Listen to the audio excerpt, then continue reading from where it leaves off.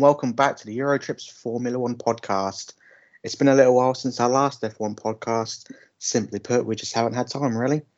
But we've come back at the right time, as it's currently the mid-season break. We've just gone into the summer, but we have so much to go through. And to help me, as ever, I am joined by my co-host Drew and our regular guest Sam.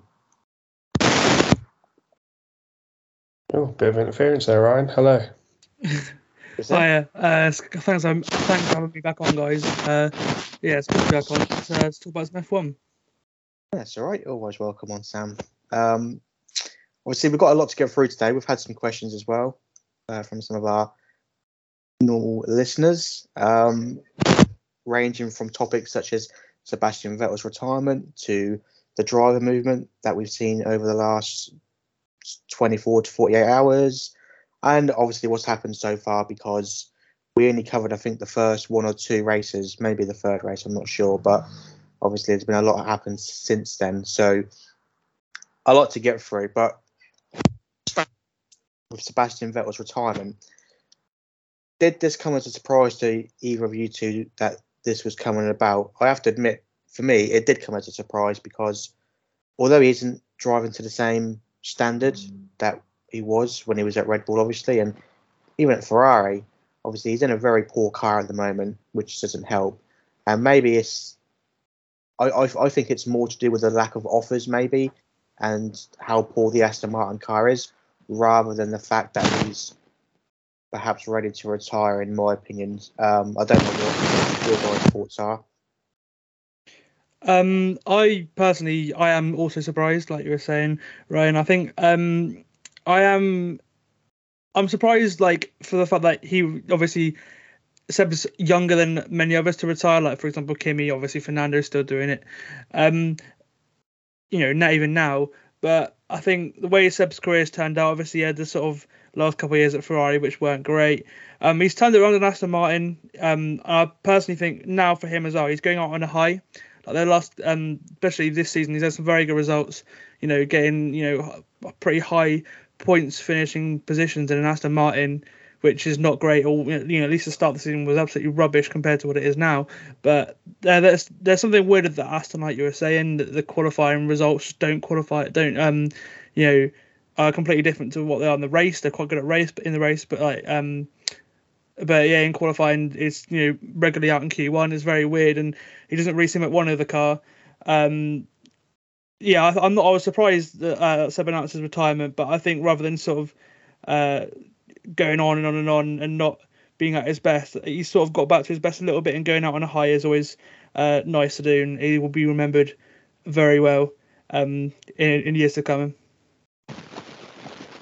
Drew, what do you think about it?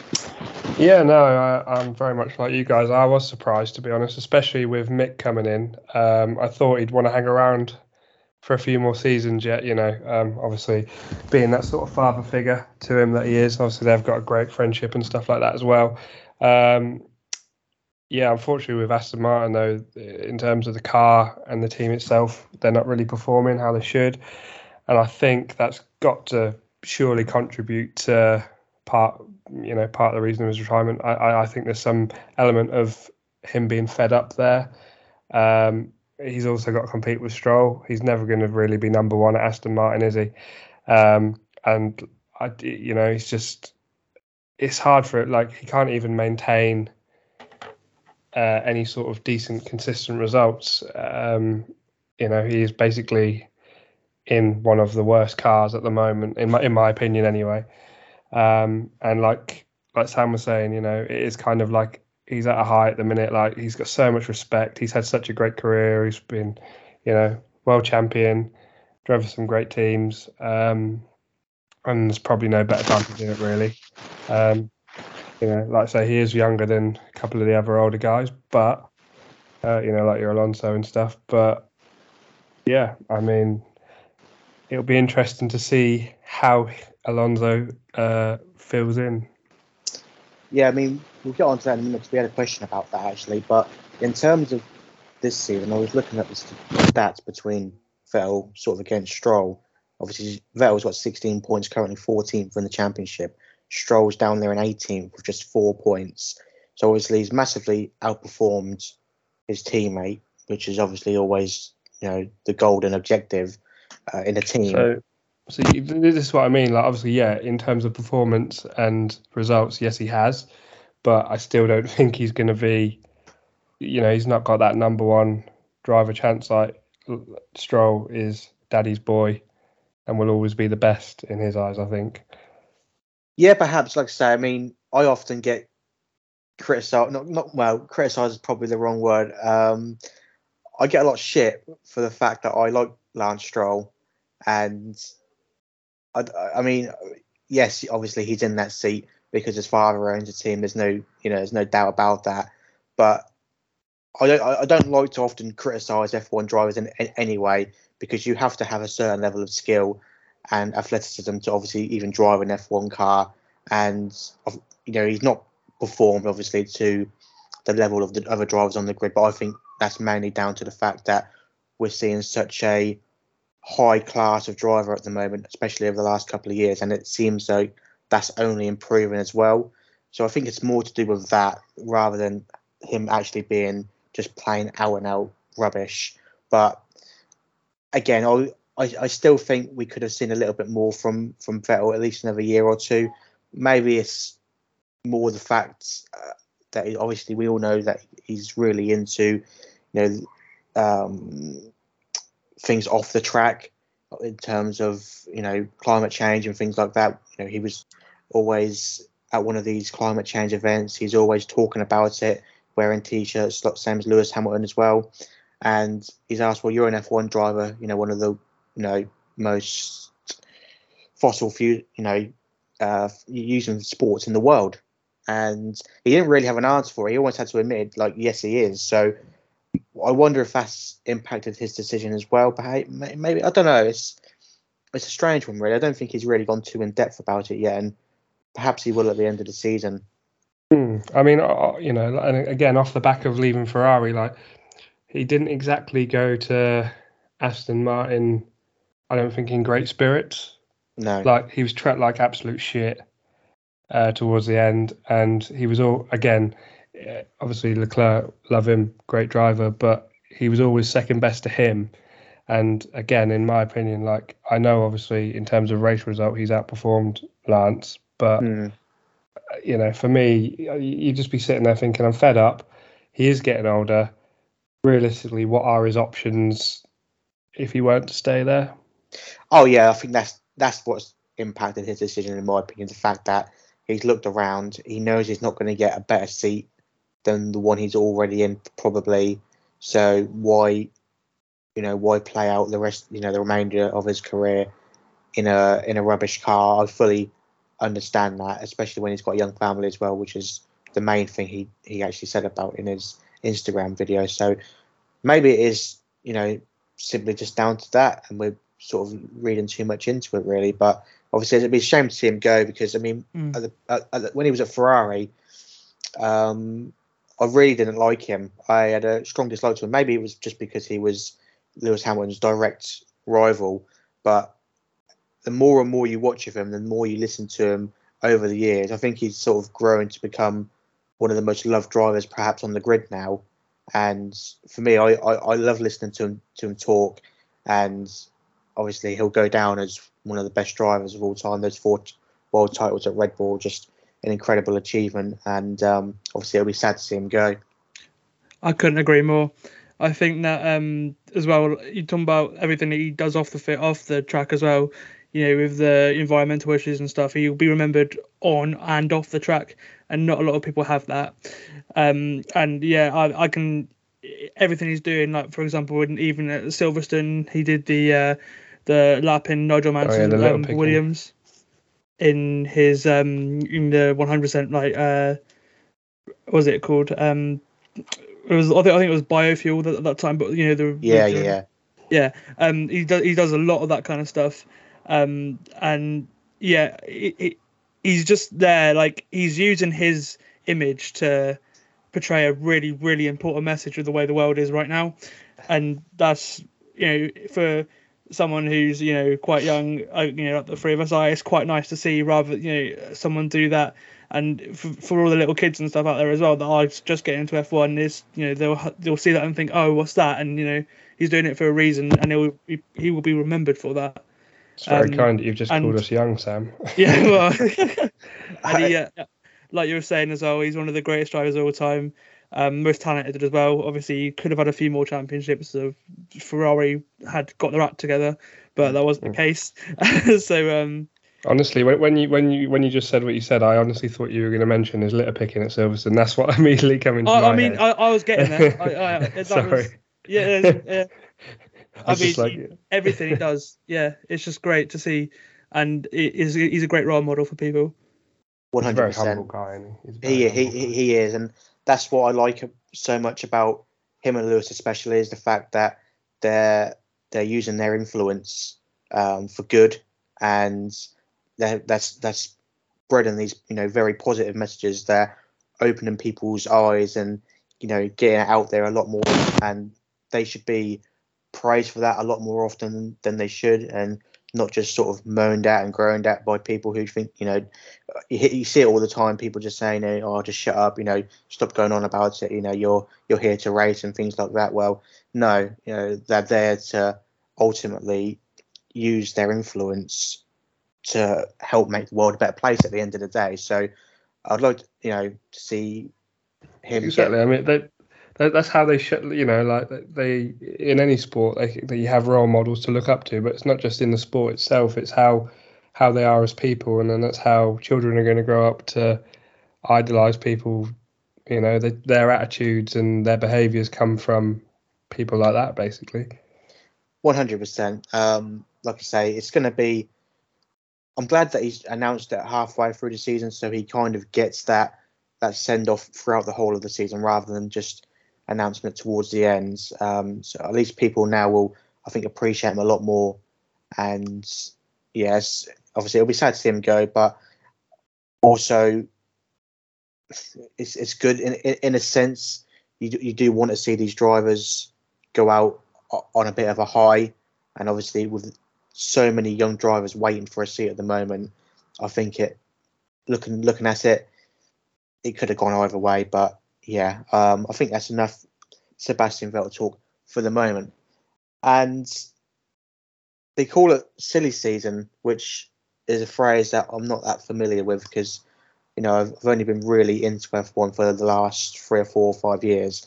But the last 45 hours, or 48 hours, I should say, have been pretty much that. Obviously, it all started with Fernando Alonso's surprise announcement that he was leaving Alpine for Aston Martin. And from what I've read, I don't think it's just sort of come out of nowhere, really.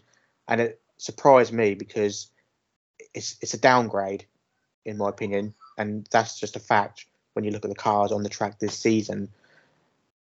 That set into motion the fact that Alpine announced Oscar Piastri as their driver for next season. Now, everyone kind of knows Piastri's name, even though he's never really been in an F1 car for a Grand Prix. He's that talented and he's that well thought of that, there's all this buzz and excitement that he's going to get that seat. A few hours later, he came out on Twitter and said he's not driving for Alpine next season. And basically, it's just a whole massive mess at the minute. And if you lead into the reports, it looks like he's going to go to McLaren, be teammate to Lando Norris, with Daniel Ricciardo losing that McLaren seat and potentially going back to Alpine, which obviously was Renault when he was there. It's all a bit mad, really, and a bit sort of confusing. And obviously, I want to first touch on Alonso and his decision to go to Aston Martin. We actually had a question. Well, you said you were going to first. You want to touch Alonso? No, I don't like Alonso that well. He's a nice bloke. He's not for Lewis Hamilton. We had a question from our mate Grimdog, who's asked basically, will Alonso be better suited to the Aston Martin car than Vettel was? And I I don't think we'll see much of a difference. I think Vettel and Alonso are at a similar level anyway. They're both former world champions, and I don't think Alonso gets any more out of that car than Vettel is. If Vettel can't do it, I'm not saying Alonso can't, but it's not, in this case, it's definitely the car, I think, isn't it? Yeah. So I can't really see there being much difference. I mean, fair play, it's a good move for him, but he's left a better team, in my opinion. And if, Piastri does go to McLaren and Ricciardo goes back to Alpine, then Ricciardo might be potentially a lot better than what he's doing at the minute. Yeah, one thing I will say as well. Sorry, I can stop if you want. No, you're right. Yeah. Go on, one thing I will say as well is like Aston Martin are a much smaller team than Alpine. Obviously, Alpine they were Renault and Lotus before and everything. The amount of staff they have in that engineering team, because obviously they make the engine. Obviously, there's a lot more history there. When the Aston Martin team, obviously Force India, Racing Point before, are a much smaller team, and yes, they're expanding a lot now. But that it's for Alonso, it's quite a sort of down move from what he's used to at Alpine, and he's been at McLaren and Ferrari before. Like it's something that's gonna be very different for Fernando. Obviously, he's not had that for a long time, and my thinking is, I think really Lawrence Stroll is, the Aston Martin brand is a big name. You've got to have a big star in that role. That's why Seb was there. That's what, and Fernando is that big name. He brings sponsorship from everywhere. You can sell things with his Kamoa brand on. Alpine have made a lot of money from that, and so as the McLaren back before. And really, I think I think Lawrence Stroll would have got his checkbook out. Ultimately, Lance can't be a number one driver in terms of results, and they need someone who can extract the most out of that car. And Fernando would, ultimately as well, I think he sort of wanted to get one up over Alpine.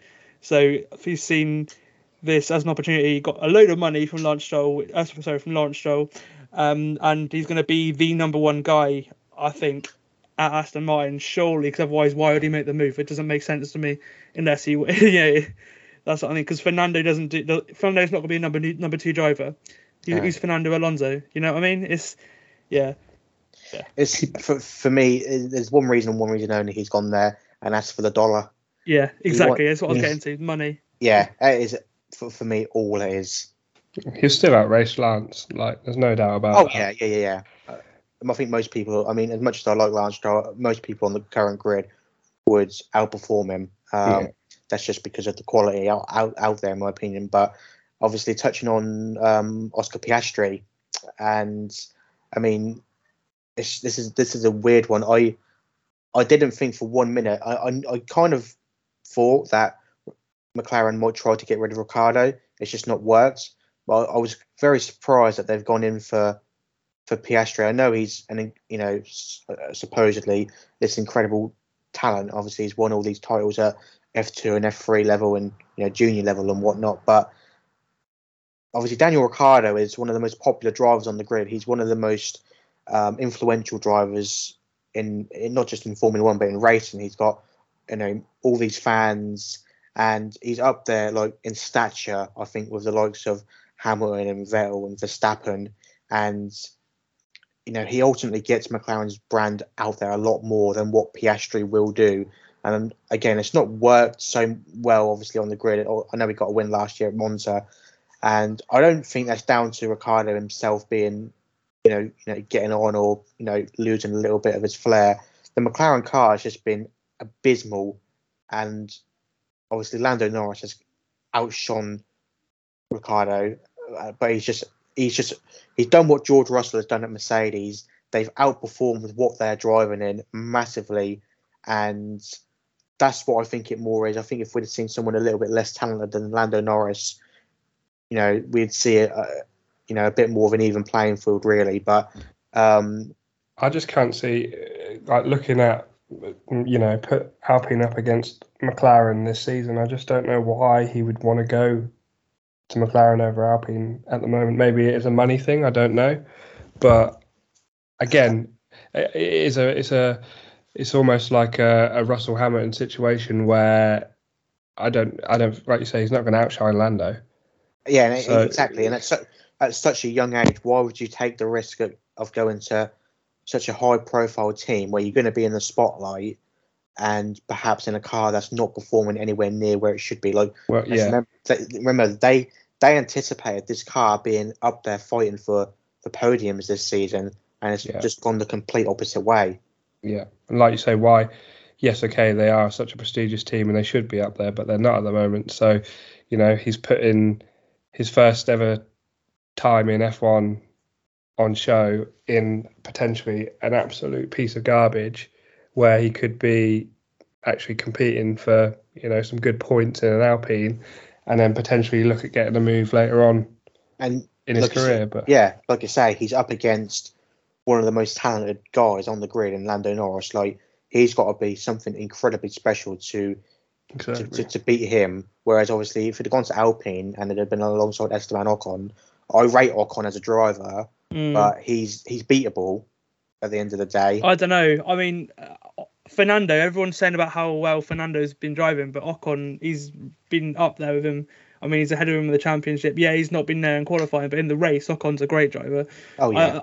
I think Ocon's very underrated actually, compared to some others. I think he's up there with like Lando and Charles maybe. I don't think Charles was up there with Lewis and Max. Obviously, I think they're like a different tier, but there's like a tier below like George as well. I think Ocon's probably just a little bit below them lot, but he's up there.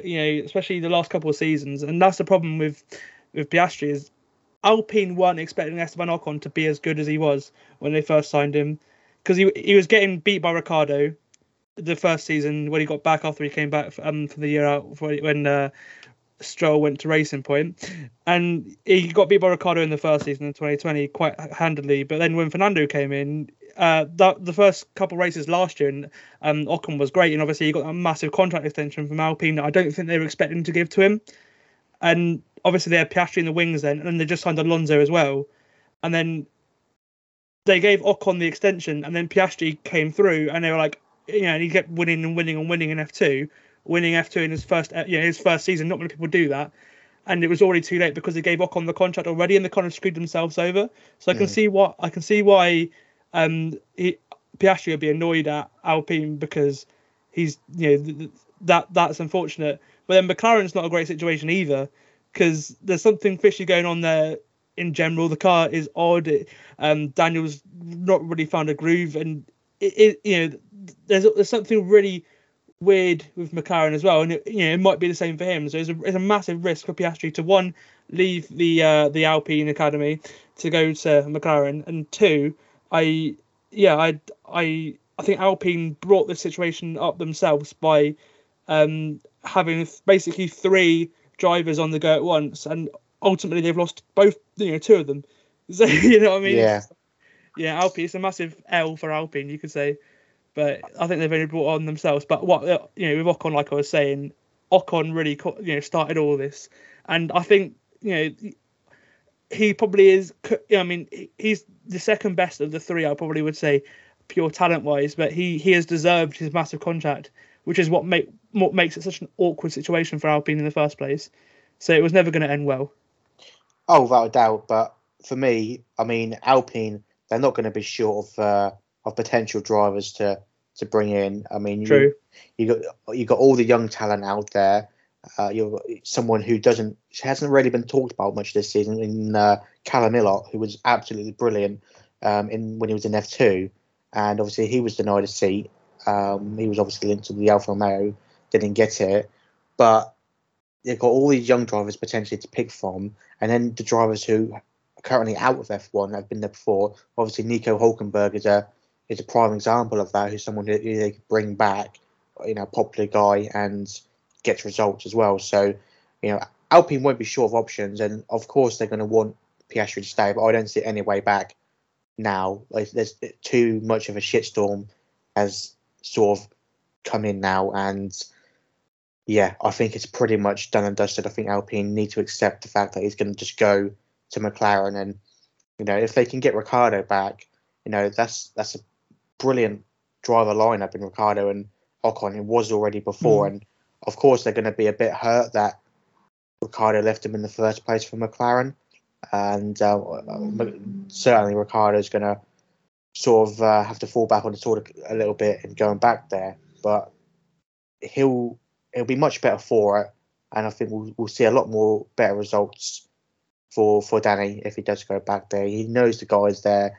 Obviously, they've got a massive team, like you say, and he knows the car a lot better than that McLaren. I don't think they've changed too drastically in performance-wise anyway. So it makes sense for that to happen if it does happen. But as we know, as the last couple of days have taught us, obviously anything can happen. There's still a lot of seats left to be filled on that grid.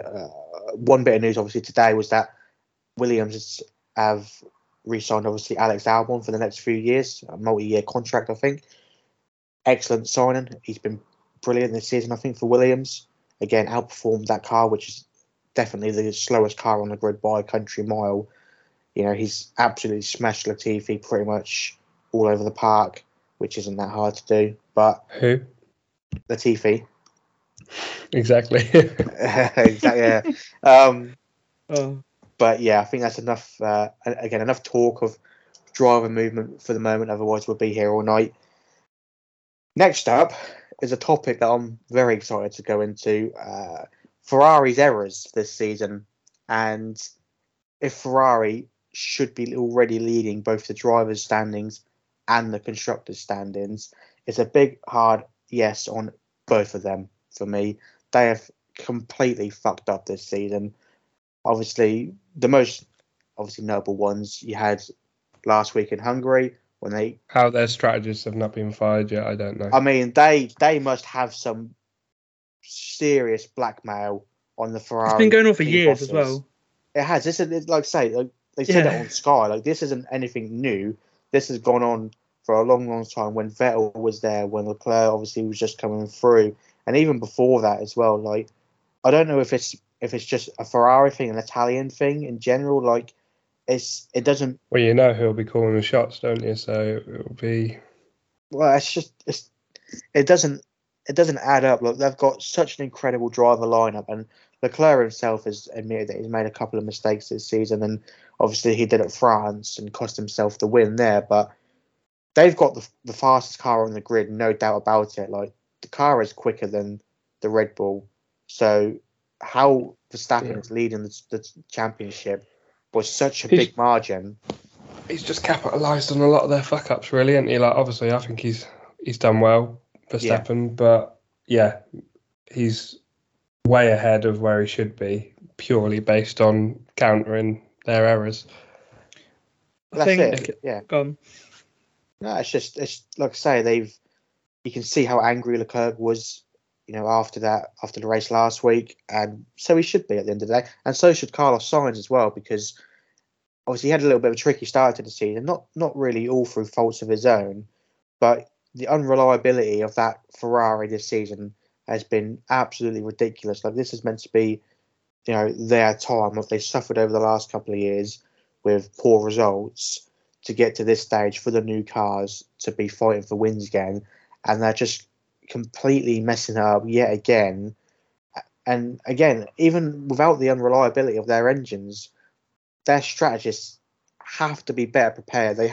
They knew from that race that the Alpines were struggling on the hard tyres. They've had all weekend to prepare for that moment, and then you chuck a set of hards on Leclerc's car. Like, it's mind-boggling how bad they are, and something's obviously desperately got to change within the next couple of weeks, and they need to sort themselves out if they have any chance of changing their round for the second half of the season. I couldn't agree more. Ferrari are just a total mess.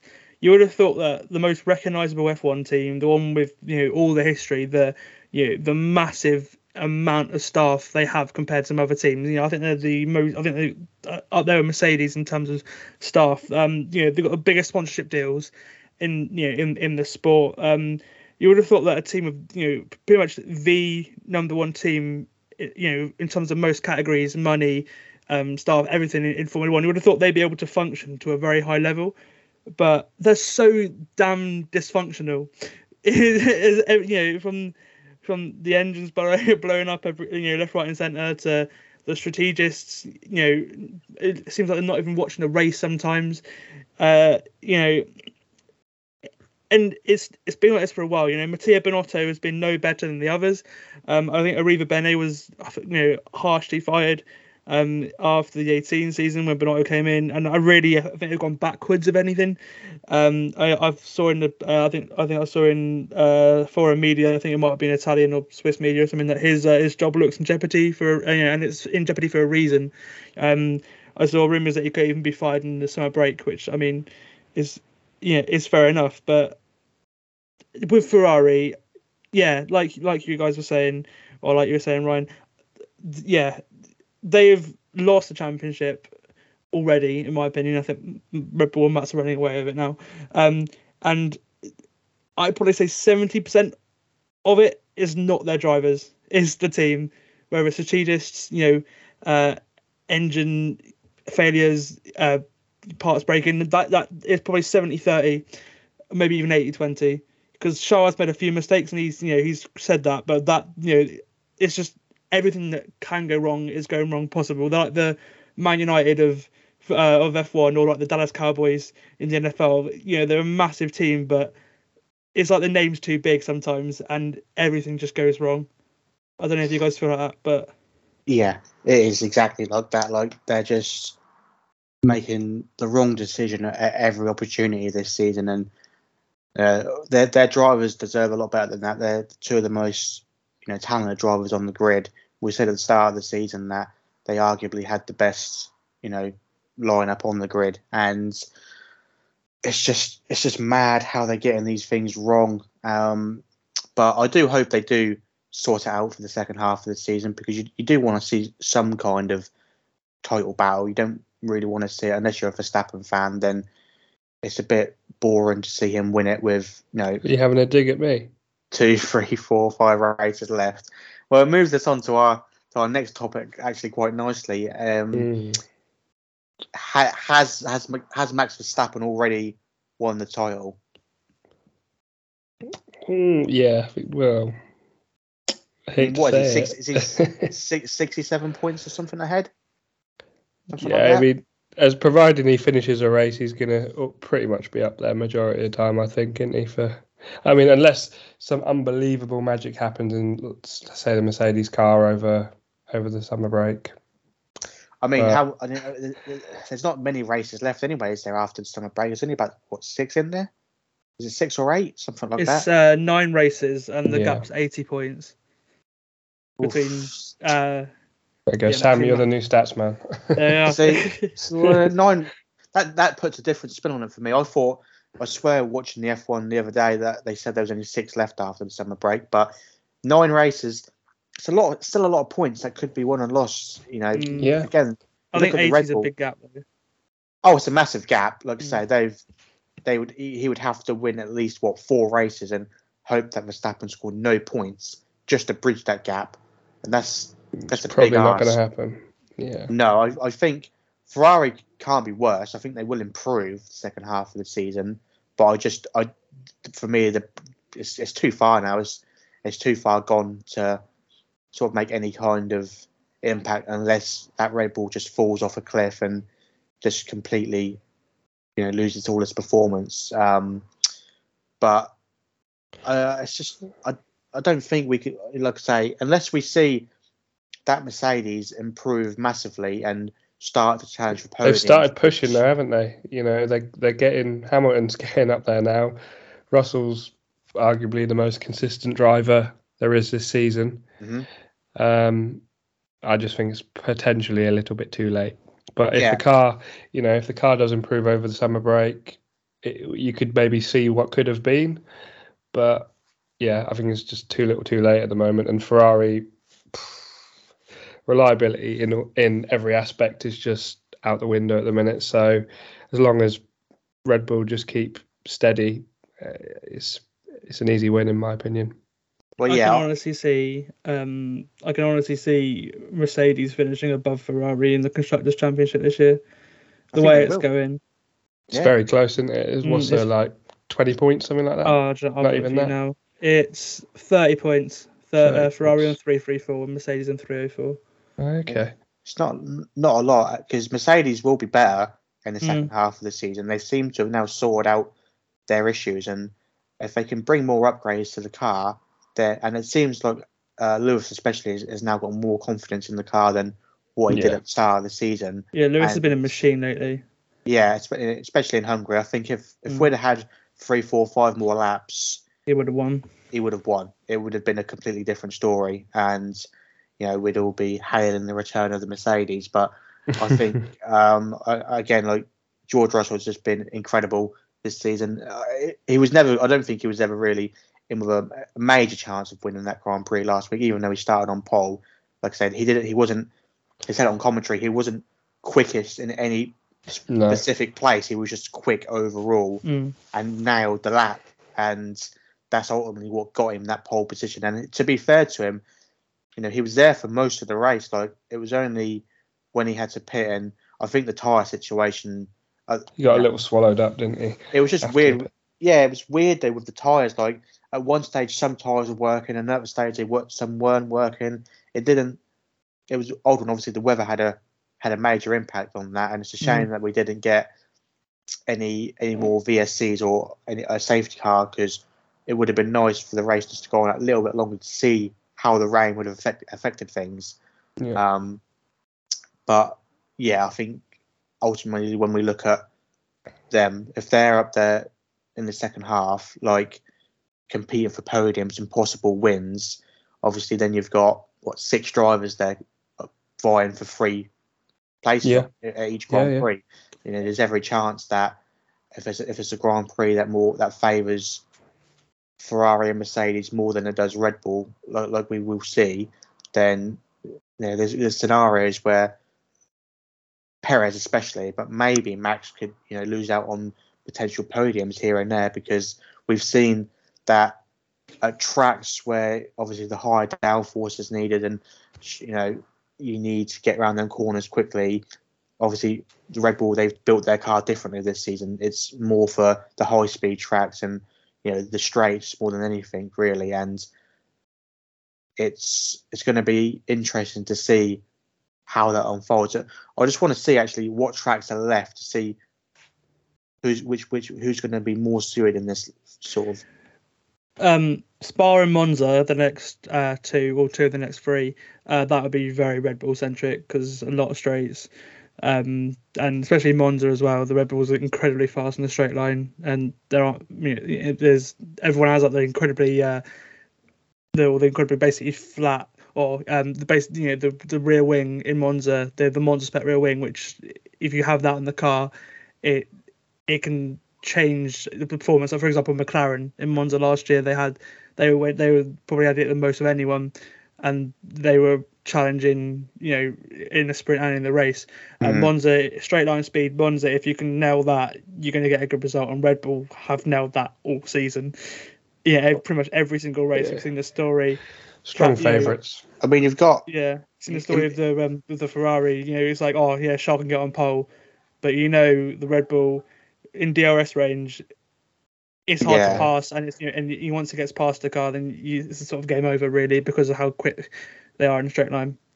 It's interesting. In between those 2 races, obviously we've got the Dutch Grand Prix. That's more Ferrari suited, that one. That'll be interesting as well. Obviously, Verstappen's home Grand Prix. Nothing would give me greater pleasure than either Leclerc, Sainz, Hamilton, or especially Hamilton, or Russell winning that Grand Prix. Sorry, I didn't hear that. I didn't hear what you just said. It's just breaking up a little bit. One thing to know about the championship as well is Perez is only 5 points behind Leclerc. So. Yeah, I haven't been impressed with Perez this season. I think he had this sort of couple races, but other than that, he has underperformed. I don't think Red Bull are going to be that happy with how he has done, really, because he hasn't been up there. Look, obviously Verstappen is generational, but he's not. I don't think he's been that great of a number 2 this season, especially than what he was last season. Last season, obviously, he massively helped in Verstappen winning the title in certain races. This season, we haven't seen that from Perez, and I think we can definitely see more from him. But then after that, you've got Singapore. I mean, I think that's more towards Ferrari, perhaps Japan. That'll be Again, Red Bull. and you got the United States. That's more Red Bull, I think, isn't it? Yeah. You'd say Mexico's more Ferrari. Brazil. Ferrari. Ooh, yeah, and then obviously Abu Dhabi. So Yeah, it'll be done by Red then. Bull, So, yeah. I'll be shocked if it goes. I'll be shocked if it gets. If the championship's not sealed by Austin, I'll be very surprised. Yeah, and it's a shame as well because it could have been built up to much more of a tight race this season than obviously. I mean, nothing was going to compare to last season, but we should have. Do you know, Ryan? I can't wait till Max takes the title legitly, and so you'll eat your words a little bit, be like, yeah. Oh yeah, I'm happy to call him a world champion then, because I think a lot of people have that opinion. He would have fully deserved it. They're called Hamilton fans. No, they're called sane Formula One fans. It's even ones who don't even watch F1, but just know a little bit, have the thing where it's like, oh, okay, he didn't because obviously everybody watched that race. It was on free to air TV as well. It's like that race has broke records, so everyone knows about it. When you see the people like Nick Knowles, for example, he doesn't stop going on about it. I don't know if you boys have seen that. I've seen it, yeah. But like I say, they're right. I mean, there's a reason that the race director, Michael Massey. I read the other day he had to sign an NDA to not speak about it. I never realised that. Yeah, funny that, isn't it? And just like he had no confidence to go out of the house or anything as well. Like people saying death threats. So he shouldn't. Wow. Okay, right. It should not go to that level. No. Of course, he shouldn't be receiving like death threats and things like that. If anything, that should be Latifi. Wow. Going back to the thing as well. Like ultimately, it happened. It was human error. But I mean, Max, you can't deny that he has been the best driver on the grid the last 2 years. He's been so consistent. He's on another level. Only Lewis can match him. Really, you can't deny that. I wouldn't. He understands me. He's.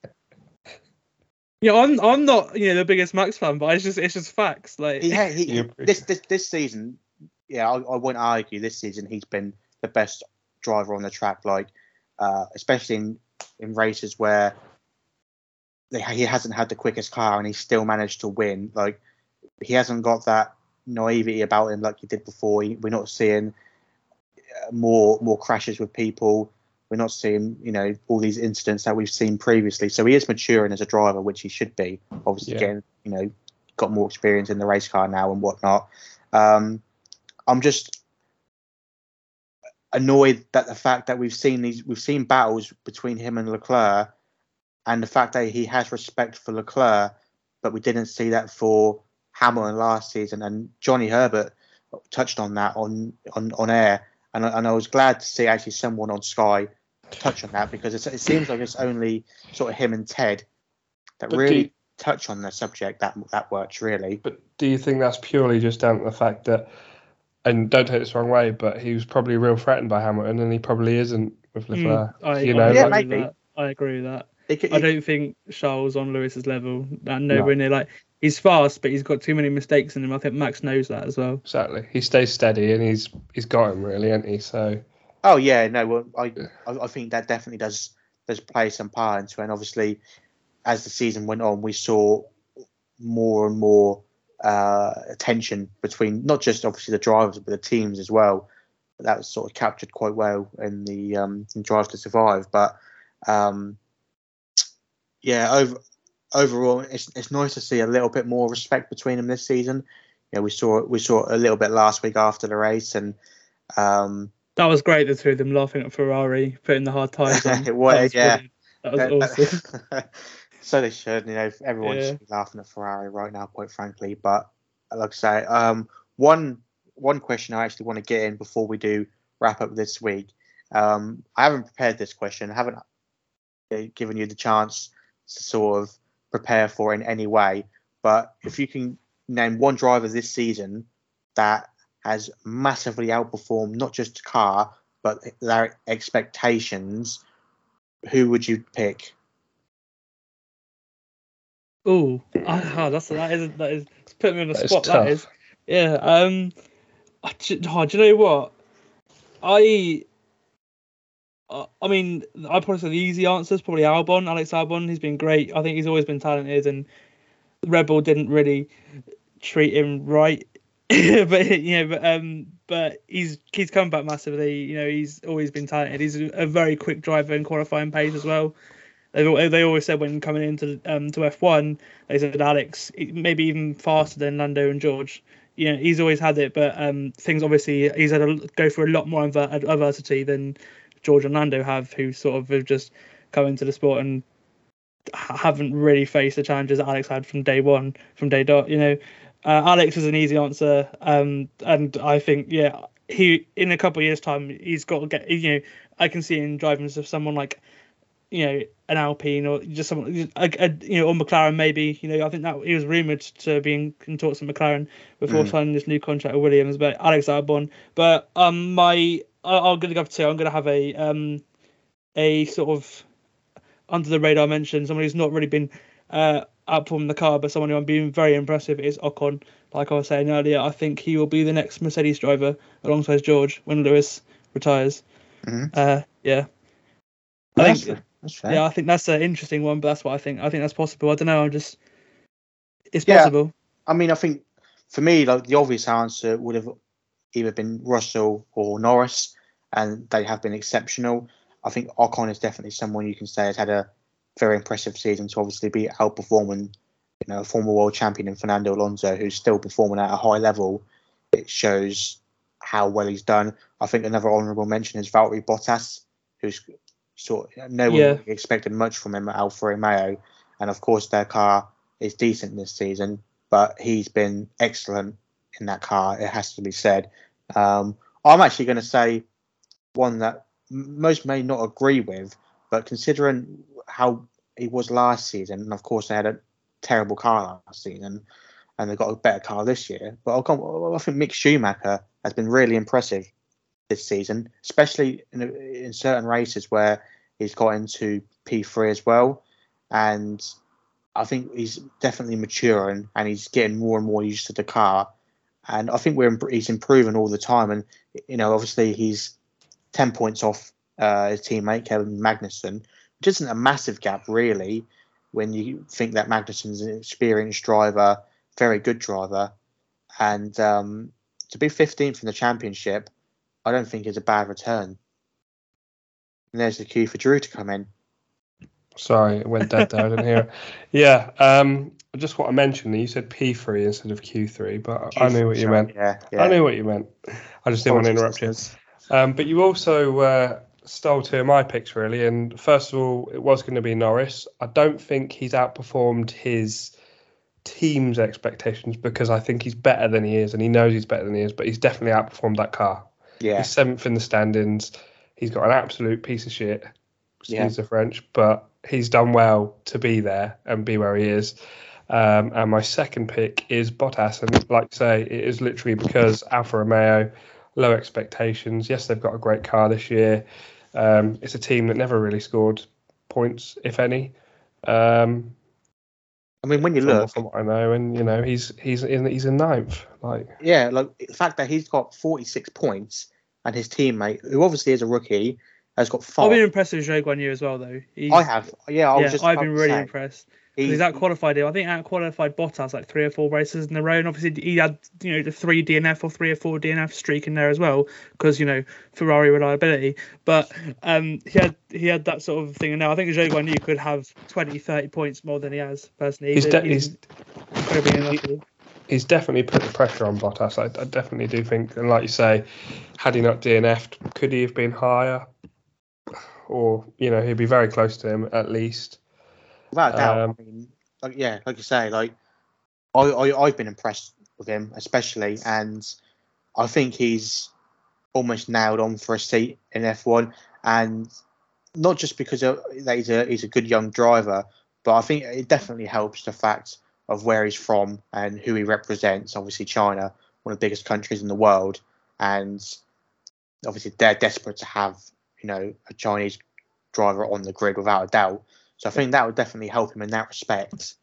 It's about diversity as well, and like you say, it's not really, it's that goes down to political stuff and all that sort of stuff, Yeah. but it's bringing so much culture together. It's not just about the sport, it's about every countries coming together enjoying obviously the sport, but there's other things to it, and life opinions and all that sort of stuff that contribute to how good F1 actually is. Yeah, it's a much bigger sport now than what it was 2-3 years ago.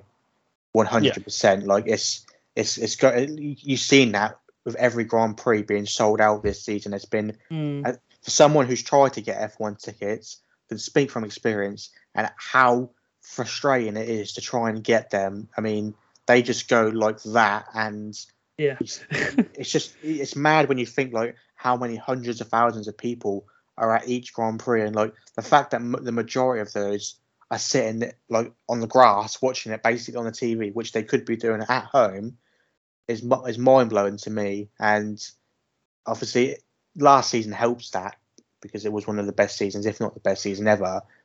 But even still, like we're seeing it improve more and more. Obviously, these young drivers are helping in that respect because obviously they're not just F1 drivers; they have sort of things going on outside their driving lives as well. And you look at the army of fans they have, especially like Norris. Just look at the fans that he has, and especially from the game. Unbelievable following. He has.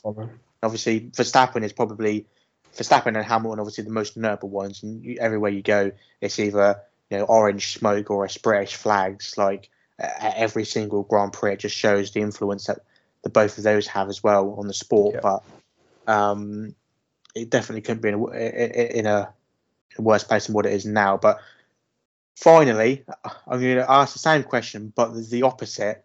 I was going to say you're going to ask that because the most underwhelming drivers. Yeah, I'm pretty disappointed actually with Kevin Magnussen. He started so well, and I know there's still a little bit to go, and he is in 11th for a Haas driver, so you can't really put him down on that. But I just thought he was going to be so much better than he has been.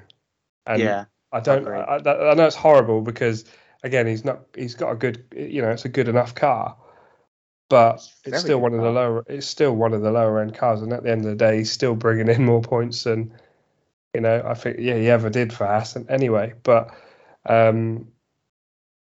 like just the way his qualifying and all sorts of stuff at the start of the season, I thought he's going to be not contending for the top, but a strong mid-pack sort of position. But it's just kind of fizzled off. He's there with 22 points. I don't know. Just a bit of a disappointment for me. Yeah. No, I agree. I think we can definitely see more to come from him, and I think the Haas is a better car than the points that they're getting right now. If that makes sense, like I think they're kind of underachieving at the moment, especially as they had those rough years over the last couple of years to build for this time, and I think they would have expected a little bit more, a few more better results here and there, but certainly. To just be 10 points ahead of a driver like Mick, who's only recently come into the sport, has got little experience. I think that 100% he's been underwhelming. I mean, imagine if Mazepin was still in that seat. By the way, imagine how bad Haas would be with the car they've got. Yeah, they'd have no money. True. Yeah, true. I think. Yeah. Can you remember after Jeddah and Mick's crash, and they were like going on about how like literally they didn't have replacement chassis and stuff for his car, and they were panicking over budget and stuff. Cost cap, but yeah. One thing I will say about this season, as you say about Magnussen and stuff, it's cool that you have different teams, basically in the top 10 each week. Yeah. Every team has scored points. Williams getting a couple. Things like that doesn't happen very often. You had seasons where teams score no points. Last couple of years we've seen it. Well, sort of, especially with Williams as well. But it's just nice seeing, turning up and seeing, oh, okay, Alfa Romeo and Haas are good this year. Oh, hang on a minute, no, you got McLaren and Alpine. They're like the top of the bunch. It does change each time, and it's great to see. Obviously, Aston and Williams are sort of just a little bit behind, but sometimes the Haas will qualify P5, sometimes they'll qualify P15. That's nice to see. It's just a little bit of because although we've not got the title fight at the front, below that the battles because the cars are so close in performance. All the midfield basically, anyone can battle with anyone, and that's nice to see. It has been very exciting. You have to say, you at any given time, we saw it in Austria, you're getting 3, 4, 5, even 6 cars, in that kind of DRS train. We're seeing so many more overtakes, which was promised obviously with these new cars, which again is only good for the sport. And at least, like you say, if there's not a title battle going on, there's all these midfield battles. And like you say, every Grand Prix is different. We saw not many people expected McLaren to have a half decent car for Hungary last weekend, and they were up there. And again, from one race to the next, you don't know if Alfa Romeo are going to be better than Alpine, or if Aston Martin are going to be, better than AlphaTauri, or so. It's just crazy. In terms of my pick for the most underwhelming and one who's probably disappointed me the most is probably Yuki Tsunoda. Although the AlphaTauri, really, yeah, I don't know. I disagree with that. The AlphaTauri obviously isn't fight. Nowhere near as good as what it was last year. Mine's Gasly, so. Gasly is 5 more points than him, and he obviously is in 13th. But I think Tsunoda is just last season. When you've seen him, he's got those little moments of brilliance, and you can see he's a bit like a young, not as talented Max Verstappen in my opinion. He's very mouthy, isn't he? Yeah, he's got pace there, but we're seeing way too many mistakes from him in my opinion. Although I think in France, it wasn't his fault. I don't think when he spun, it was him who spun, wasn't it? Not Gasly. Yes, it was. I can't remember. Yeah, I think it was someone else who hit him, wasn't it? Was it Magnussen or someone like that? Anyway, but I expected to see a little bit more. I think him and Gasly have underperformed. Whether it's more to do with the car and the car being really bad this year, I don't know. It is a little bit to do with the car, but mine is Gasly, because I think AlphaTauri, like you say, in general, have disappointed this season. But we're used to seeing Gasly outperform that car. We're used to seeing him dragging the AlphaTauri into Q3. The last couple of seasons he's been up there with the likes of Lando and George, people who've got the best out of the car. When this year Pierre's not done that. He's Yuki's been faster at some tracks. They're very close in qualifying, actually. One of the closest sort of battles compared to compared to Verstappen and Perez, for example, which isn't very close. But I think Yuki's been what I expected of him. But Pierre's been a little bit too close to Yuki than I thought he would be. And I think that's why I picked Pierre Gasly as my underwhelming one, because we've seen him do what Ocon's doing at Alpine, for example. We've seen him do that last couple of years. This year he's had a bit of a down year, so he's been a little bit underwhelming for me personally. I think you could also say Alonso, considering he's been outperformed by Ocon. He's been Fernando's been unlucky though, because I think he's really annoyed with Alpine as well, because obviously he's outqualified Ocon every single time, but he's had a lot of DNFs. Fernando has, and a lot of them haven't been his fault. But I do agree, and strategy as well. Obviously, he's had to play team player for Ocon a lot of the time as well when he's had a problem, Monaco. We've seen other ones as well. But I think Fernando, there's something weird with Fernando, with the fact that where he he has been very, very fast, and you hear it on Sky every week where you're like, oh, Fernando's on the top of his form, but yet somehow he does get beat by Ocon most weeks, and Exactly. obviously a lot of it's not his fault, but a lot of it, he has made a few mistakes. He's not on the same level as Max or Lewis, but Fernando's an interesting one because he's been so fast in qualifying, but I think he's just been very unlucky, like Ricciardo, for example. Like, he's had everything go wrong for him in some Grand Prix. And a lot of people haven't had that.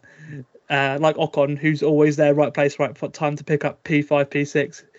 I've been more frustrated by the fact that in certain races this season, we've seen incidents where you've got perhaps a top 3, top 4, top 5, one side of the track, and then you've got the rest of the grid, the other side of the track, all in a little train behind fucking Fernando Alonso, holding everybody up. I think he did it. It was at Monaco, wasn't it? Yeah, that's what I was saying. Yeah, but I think some of the time it's because they had an issue and Alpine wanted to try and I think with Ocon was it was in between Ocon and Hamilton. I think it was in Monaco, and I think they wanted to. That was why. But it's happened a couple of times. It happened somewhere else as well. It might have been. Yeah. It was a couple of races afterwards, but Fernando's done that a few times. But frustrates me. I can understand that. We have a few questions as well, some of which we have answered already in the podcast today. But we'll go through a couple that we haven't. One's come in saying, do we think Danny Rick will have an F1 seat next season? Absolutely, yes, he will. Do you two agree? Yes. Sam? Yes, but I don't think there's any way he can't. See, the thing with McLaren as well is obviously they were adamant saying, oh, he's our driver in 2023, right? But they never said in F1. Obviously, McLaren have all the teams in other series and stuff. So I wouldn't be surprised if they try and boot him over to another series and obviously still have him in contract. But I think he's going to be in F1, yeah.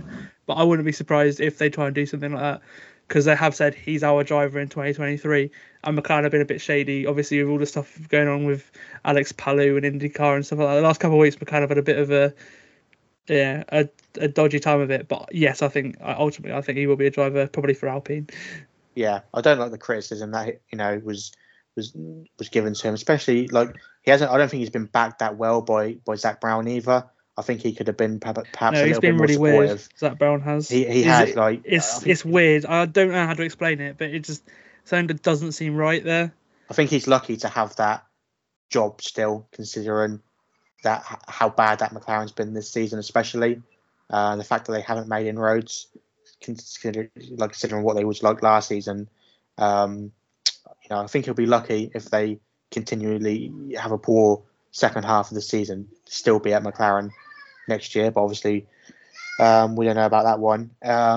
In terms of any other ones, obviously we've already spoken about Alpine next season. We've just mentioned it there that we think Ricciardo will be in that other Alpine seat. I think we're all in agreement there. Yeah, we are in agreement. Yeah, sorry, I was just fixing my microphone a minute. All right. Yep, sorry. But Alpine will be. Sorry, Ricciardo will be Alpine. Yeah. Yeah, brilliant. Can you repeat the question, good sir? I did not hear that. I can repeat the question. It was another question from Grimmy, who asked who will be in the hot seat at Alpine next season. Oh yeah, it's got to be Ricciardo. We think it'll be Ricciardo. Yeah. Yeah. Another one that's come in from Mr. Jelly, who's asked if we think Hamilton will get a win this season. Yes. It's very possible. I think so. Yeah, very soon as well. I can see it being. Do you know what? Maybe even Zandvoort, which would be amazing. Yeah, I think so. It would be just glorious if it happened. I bet you'd absolutely love that. I would. There's no, apart from the British Grand Prix, there's no other Grand Prix I'd love him to win more than that one. Just because we haven't actually touched on the fact that we've seen obviously all these reports of sort of fan disturbance at certain Grand Prix this season. I think it most notably was in Austria, when we saw quite a lot of people on Twitter speaking about that there was abuse thrown at certain people around sort of the Grand Prix and in the stands and whatnot. And I don't want to just point the finger at Verstappen fans because obviously it's not just them.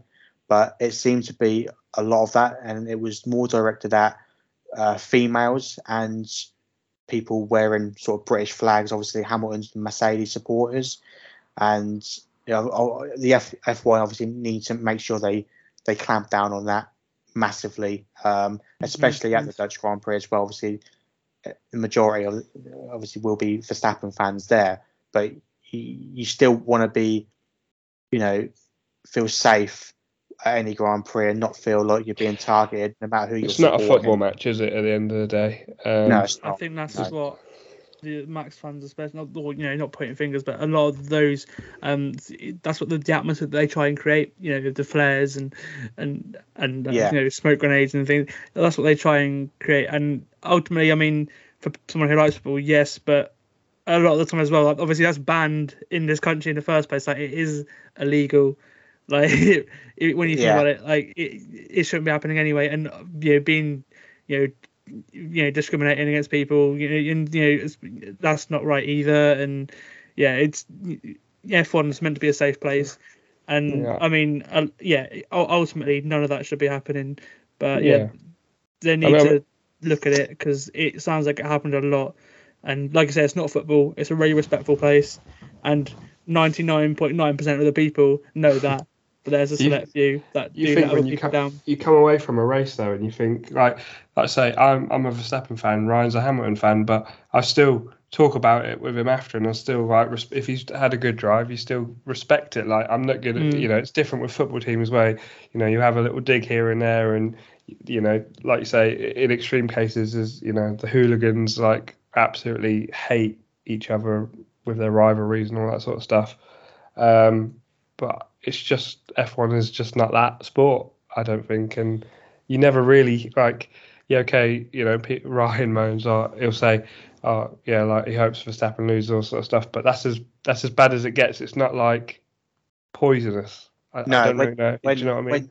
When you get into the stage of when we're seeing drivers crash, obviously that's the last thing we want to see. And when you matter who it is. Yeah, and when you get in fact, I mean, I saw a lot of people were defending the fact that a lot of the Verstappen fans were cheering and clapping when Hamilton obviously crashed in Austria, and they were saying, well, the British fans did it when Verstappen crashed at Silverstone. And I watched that race back after that, and I didn't hear that on the telly. It was when I was there. It was quite loud.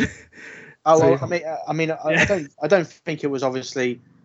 Again, you're in the midst of a intense title battle, and of course, Hamilton fans at that time, like me, myself included, absolutely hated and despised Verstappen and Red Bull, and obviously vice versa as well. But we're not going to have a fight about it, though, are we? No, you're not. You're not going to, especially if you're there as well. You don't get to the stage where you're abusing and potentially getting violent with other fans. At the end of the day, like, I've been to a Grand Prix in Monza, obviously, and I was there alongside Verstappen fans, Dutch people, and they were very nice. They were very, very friendly. Obviously, that was at a time when Verstappen wasn't going to win, but he is now competing against Hamilton. And of course, you're always going to have that rivalry, and a bit of banter here and there is absolutely fine. But like I say, when you get to that stage where people are a bit sort of fearful of going to a Grand Prix because of maybe a certain section of fans being there and having that intimidation factor, then they have to obviously clamp down on that, and they have to make. It's definitely not a great image, is it? No. It's like when I was at Silverstone, the race just gone. One of the things that made the most noise when we were there was when Max was slowing down because he ran over the bit of debris. That was, I can't lie, that was a very loud thing, but I think it was because people were just enjoying the race more than anything. I think that got taken out of context going into the race in Austria. I mean, sorry to interrupt you, Sam. Obviously, I think that's absolutely okay. Like, that's fine. That's what I'm saying. It was fine. And when I was DNF, but obviously if it's a crash, I think that's different. Yeah, that's completely different. Yeah, I agree with you. It's the excitement of it all, isn't it? It's like when if just Hamilton has a spin or something, I'll be like to Ryan, I'll like laugh about it, but I'm not gonna. I don't mean it in a nasty way. It's just like Well, no, because you're a Verstappen fan and you want your driver to win. Exactly, but it's not like, I hope he like, kills himself or something. It's just like, oh yes, like my driver's gone ahead, like I'm buzzing for him. It's absolutely horrible when you experience the crash though, because when we were there a couple of weeks ago when the Zhou Guan Yu crash happened, we were left in the dark for like half an hour. Nobody knew what went on. It was just red flag, and honestly, like I was texting my mates back at home, going like, what's going on, and they didn't really even know themselves. But when you're there, and it's really, it's a lot horrible more to see. Serious, But isn't it? I bet.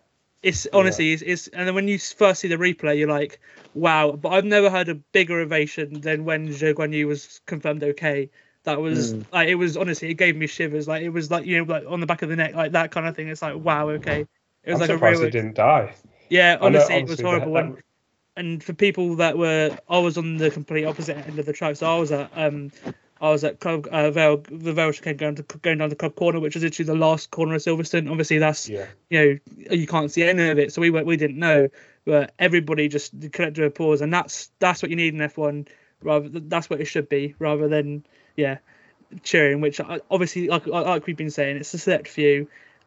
But they do put a bad name on everyone else's team because it shouldn't be happening in the first place. Like, have some respect, if you know what I mean. That's it. And these people that it's the same as what they now do, obviously at football, where if you're seen sort of either by stewards or on camera or whatever, hurling abuse at someone or making people feel uncomfortable, then those people are chucked out and they're given bans at the end of the day. And that's what they need to. Sort of, I know it's a lot harder at a Grand Prix because if you've got a few 100,000 there or 500,000 people there, it's a bit different than at a football stadium where the max you might have is sort of 40,000-50,000. Like obviously it's a bit different in that respect, but again they should be more on top of it. And it's all right making videos and getting all the drivers to say this isn't right. And, you've got to take further action on that without a doubt. And hopefully it's something that we don't see any more of going forward, but you'd always have people who have to take that rivalry just that little bit too far, and it's the same with all sport. Obviously it's not just football, and it's not just you can never curb it completely, can you? You can never curb it. No, you can't. Football's such a hostile atmosphere, and it's not nice being there half the time compared to other sports. Like I'd probably say Formula One is probably the safest I've felt watching a sport. The atmosphere is amazing. Everybody's there for the one thing, just because of the love of the drivers. It's not about rivalry. It's not about hate. It's like, I'm a massive Bristol City fan. If I see a Rovers fan, I'm going to be like, oh, okay. If I see a Cardiff fan, but like if I the wrong crowd, you're going to have people are going to probably start fighting with you. It's scary things, but like if you're not going to get that in Formula One because it's a really nice, safe atmosphere, and that's one thing I love about the sport is because everybody gets on. So, but if it starts getting like football, then it's not going to be a very nice place to be, and it won't look very good from the outside. No, without a doubt. I think that wraps us up nicely. I was going to ask another question just to upset our friend Ben, but I don't think I'm going to ask it because it might drag the podcast on for a lot longer than. Is it a heavy debate? Just to tell you what, ask it, and we'll leave it as an open question. Okay. I already know perhaps Drew's answer to it, but I'm interested to see Sam's answer to it. Who don't answer it? who is the greater driver out of Hamilton and Schumacher? Oh, that is I'm not going to answer that one. That is... I have a very long. Yeah, you could talk about it for hours. Angry feud with Ben about it. Obviously, he has a strong dislike to Hamilton, and obviously he loves Schumacher.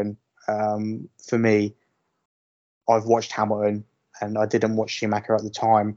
And obviously, you can only sort of sometimes go off stats, but we could be here debating that for a very long time. So I was just intrigued to see the answer. But by the way, Ben, is Hamilton. So that does conclude us for this week's Sam, podcast. I don't think Ryan's here anymore. I think he's gone. It's just me and you now. Drop the mic. It's a bombshell. Wow. But You're not invited next week. We will be back if I can get my words out. A lot sooner than what we have been previously. Probably in a couple of weeks' time before the start of the next Grand Prix. Obviously, next year Belgium for Spa, one of the most some interesting info built up, and hopefully, to talk about. A little bit more news, and obviously we can build up to Spa, which is one of my favourite Grand Prix. I think everyone's favourite. Mine, I love that track. It's brilliant, and obviously we never know what we're going to get with the weather.